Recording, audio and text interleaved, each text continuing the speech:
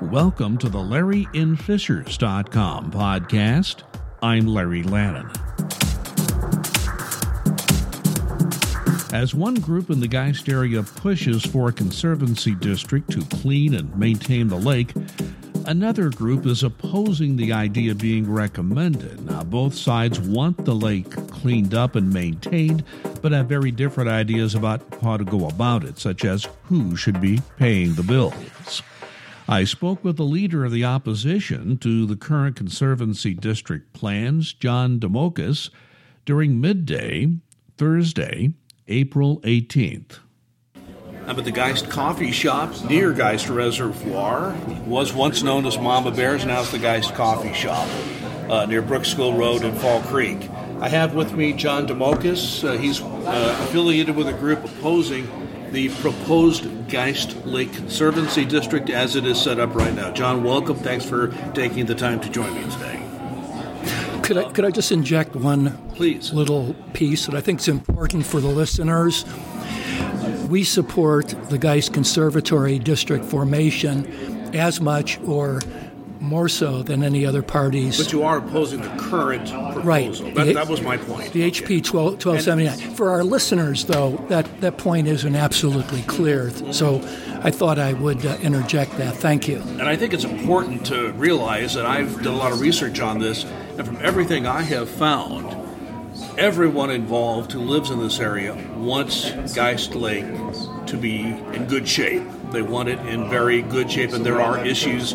I think the differences have been how that is approached. And that's what I want to talk to you about today. So the process for a conservancy district has started. There are signatures that are going to be presented to the Hamilton County Circuit Court to begin that process. Your group opposes that particular proposal. So explain what your issues are with that proposal.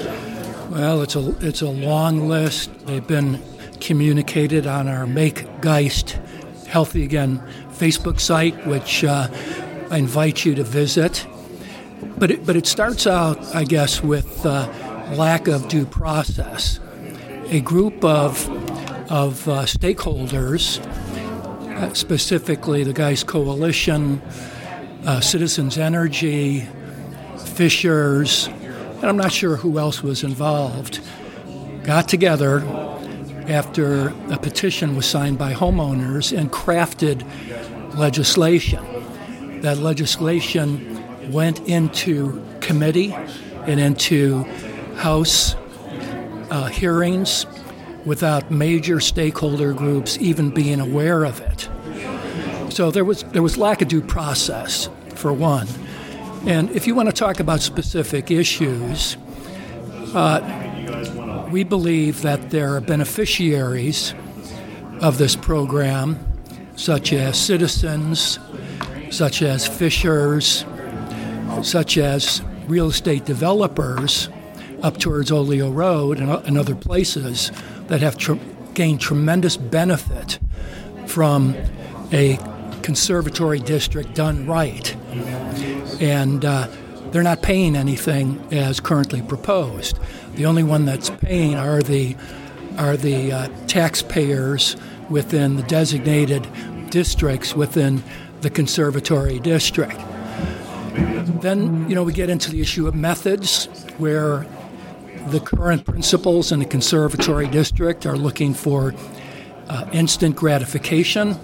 What that means is we're all aware of the algae problems in the lake and how it clogs up watercraft and creates problems for lakefront properties. What I mean by instant gratification is copper sulfate is very effective in killing those weeds very, very quickly. However, it destroys the ecology of the lake. And there's several scientific studies and publications by other Department of Natural Resource groups that have documented this. So one of the things that, in summary, we object to there is this destruction of the natural ecosystem, plus the business in particular. And these folks spoke yesterday in front of the Assembly. The there are stakeholder groups, key stakeholder groups, like the sportsmen in Indiana that use this Geist resource. There are business owners who had not been involved in or represented in the crafting of the HB 1279. Well, there's lots to drill down on. I intend to drill down on some of these issues. But before I do that, I do want to ask you this. The process is starting, and I want to talk about this House bill in a moment, too. But my question to you is, how does your organization plan to be involved in this process? Are there going to be court hearings? If it passes that hurdle in the courts, it will end up with a state board, and there'll be hearings and there'll be discussions. So how does your group plan to be involved in that process? Okay. First of all, I'm not a lawyer. I'm a biologist with an MBA. So, my in-depth understanding of the legal process has to do with my business background. But the movement, Make Guys Healthy Again, only discovered that there was a bill in the legislature being voted on about 2 weeks ago. And we made the decision on short notice to build a leadership team, to contact our state legislators, and to let them know that we objected to the House Bill 1279 as currently constituted. So that's where we started. Yesterday there was a hearing, and we had quite a number of stakeholder groups represented, beyond those that crafted the bill. Yeah, let me ask you about that, because you're talking about House Bill 1279. Correct. Which this has been discussed quite a bit. Tell me what is in that legislation and what objections you may have to what the legislation calls for at this point.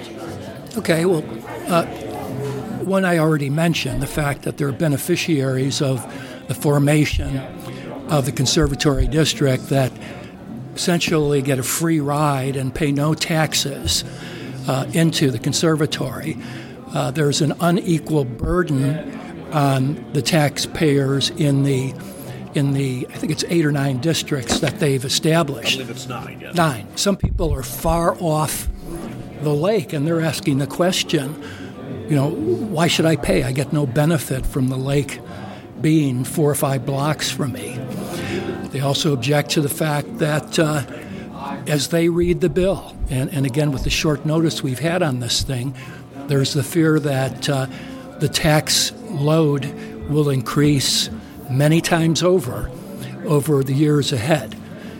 The issue of caps needs to be in black and white so that if there is an increase in the budget to clean up the lake, which we believe there will be, that we are not going to be unfairly burdened by increasing budget and taxes and by not including key stakeholders that are beneficiaries that currently are not part of the plan to add tax monies to that budget.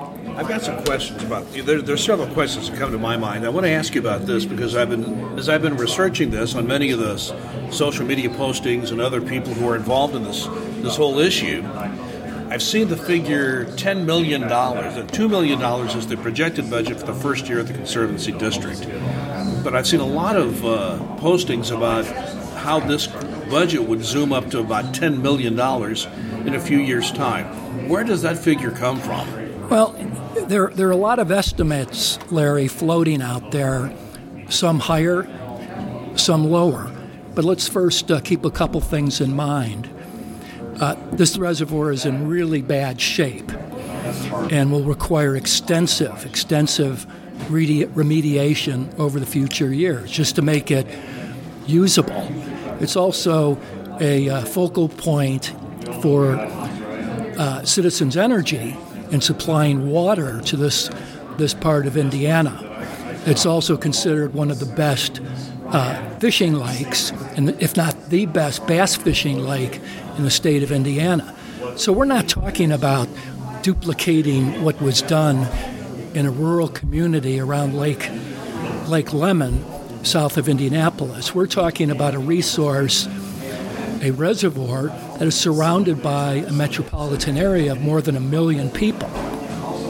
And the environmental issues and the others are much more complex and will require many more dollars and study to ultimately determine what it will need to save this lake. But the $10 million is an estimate and one of many, but you're saying that the view of your organization is that the budget would have to grow that high to deal with the issues at Geist? Is that what you're saying? Well, let me say this. It's a big unknown. We know there are contamination issues in the lake beyond just algae.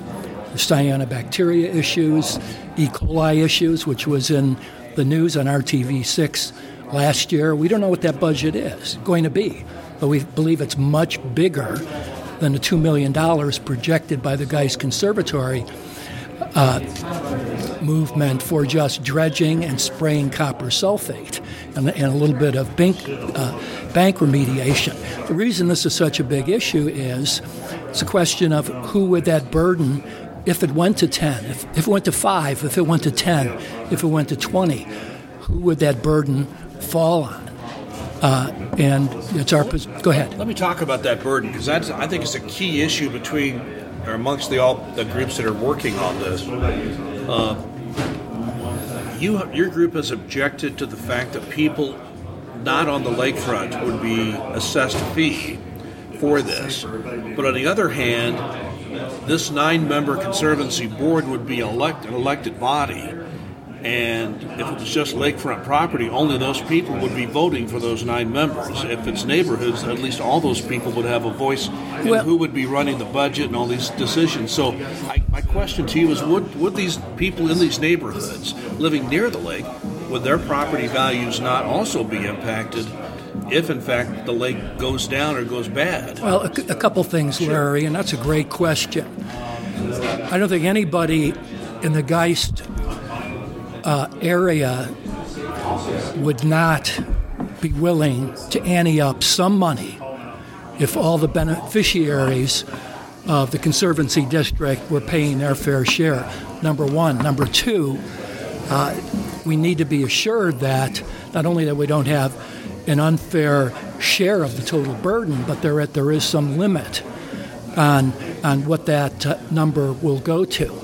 Also, in terms of the composition of the board, it's our belief, after reading the legislation, that the lakefront owners will have an unfair advantage in becoming board members and will have unfair representation for the Geist Conservatory District, pushing their own personal agendas, not personal agendas. If I was on the lake, and you know, I have compassion for this. I may want to spray those weeds too, so my kids could use the lake, but I'm not, and I'm not going to pay for destroying the lake, and I'm not going to approve a conservatory district where the members of the board are primarily or exclusively lakefront owners who are setting the agenda for what's done with the lake. Let me talk a little bit about who pays for this, because that's been another issue your group has brought up. So I understand it would be the homeowners in the lakefront and the neighborhoods who would be assessed a fee, plus there'd be a fee for watercraft. And if you're also assessed a fee as a neighbor, you would pay a lower watercraft fee, but it would be those two streams of revenue.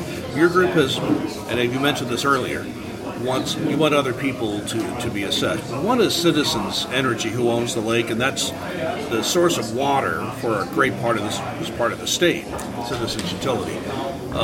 The issue that I've heard is that, and I know something about this, I've covered hearings in the past, the Indiana Utility Regulatory Commission has to approve any fee or surcharge or rate increase that any utility imposes, and that they have basically two criteria they use to look at these. Number one is this utility providing clean and dependable water source? And secondly, is it looking out for ratepayers? Do you think you'd have a difficult time with citizens being able to even ask for a rate? Larry, another great question.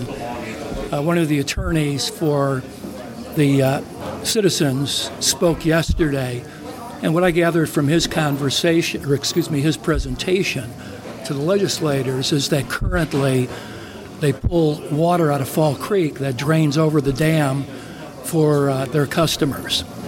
And currently the condition of the lake is such that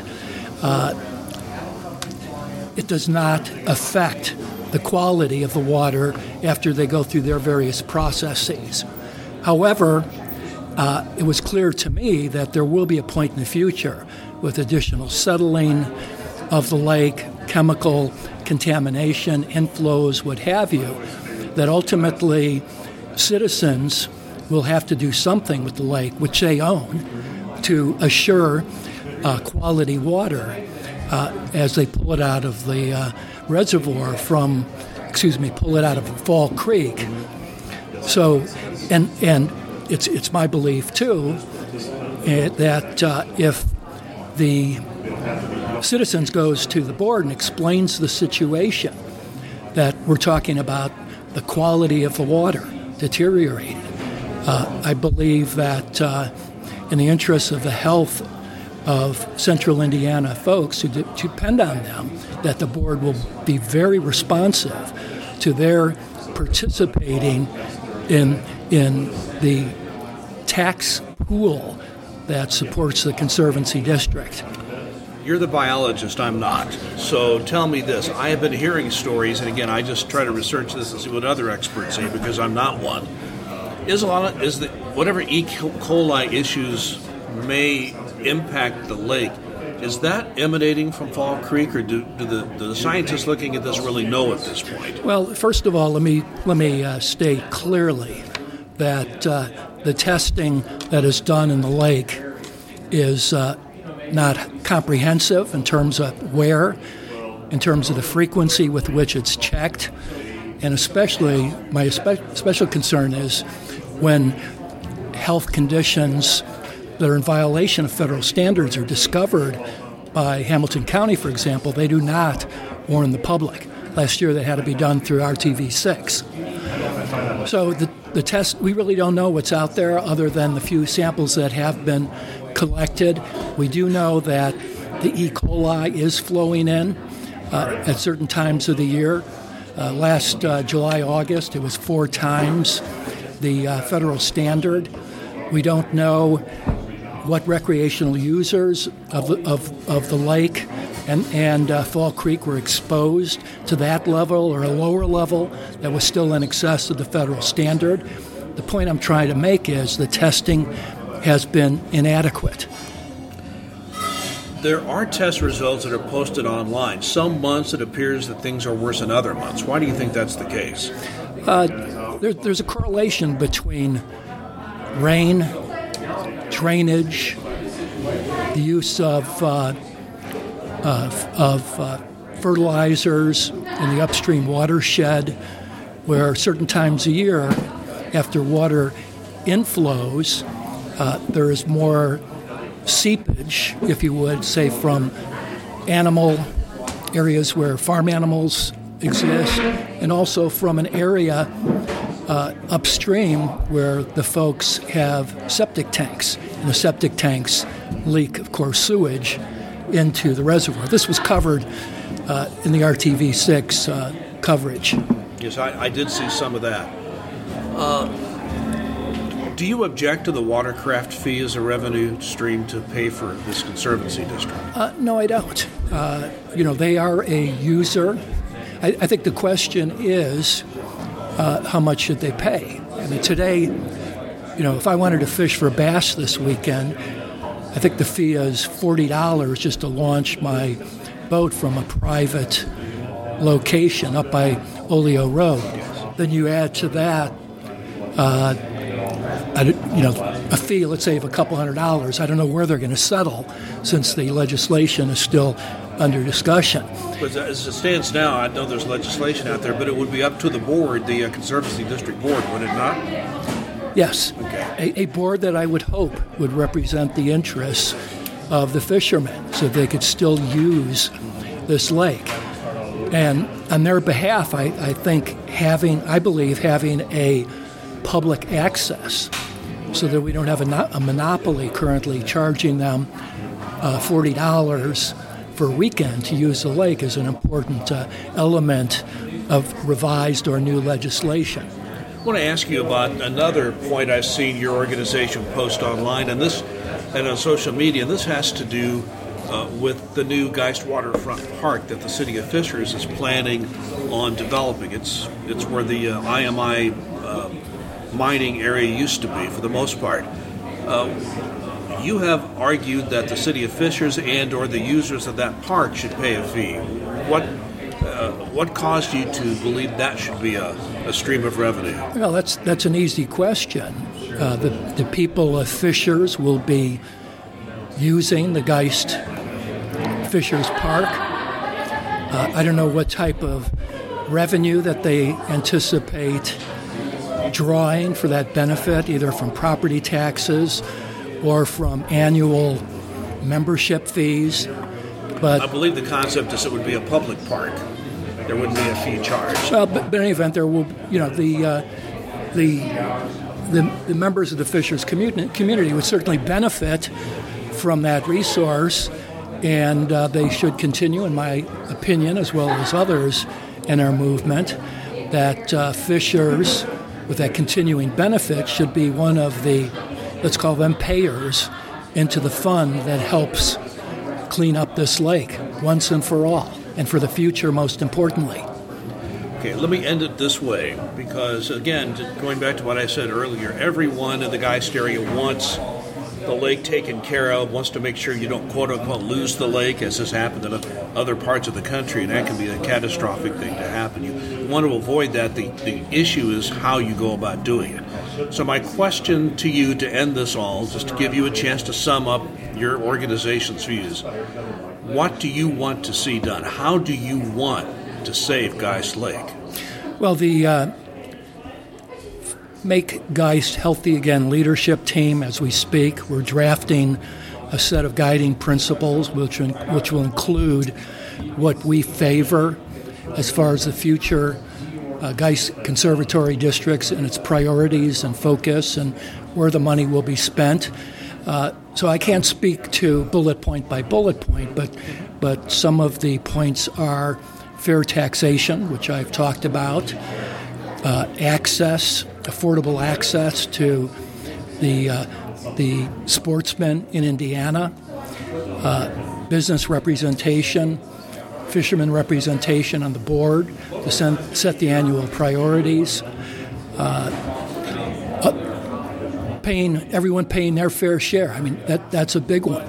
And more environmental controls in the sense that what is used to clear out the vegetation isn't for this instant gratification of clearing the shorelines of lakefront lots, but it's done with and how it respects what are best practices in watershed management, especially one that is so important for the reasons I mentioned earlier. So just one last question to wrap this up. There is a process in place. Signatures have been gathered, and it will be submitted to a court, and that process will begin. I guess the question I'm asking you, if that ends up being the only game in town, is it better to use the process we have rather than start over again and see the lake continue to deteriorate while that second process goes through? How do you envision trying to make sure that you don't lose too much time in this process? Well, fortunately, the state legislators had a hearing yesterday, and they heard the concerns of all stakeholders. And a final statement from the House or the Senate, wherever it comes from, hasn't been issued yet. But my take from the summary that was given by the legislatures was that they acknowledge that there has not been due process in creating HB 1729, that stakeholders with important interests were left out, that there had not been adequate public hearings, and that the bill will not be, as currently constituted, approved, and that we should see soon what that path forward is going to be as far as, and a decision will have to be made by the attorneys, is existing legislation amended or is new legislation drafted. Now, Larry, let's get this thing right the first time. Let's not put something in place that is problematical for all the reasons I've mentioned. I want my kids and my grandkids to enjoy this lake like I did when I was in my 30s. I can't do that now. I've got to buy bottled water. My favorite fishing spots are barren. The bottoms are dead. And watercraft restrictions seem to go up and up. It's harder and harder for people in the state to use this resource. John Demokis, thank you very much for joining me today.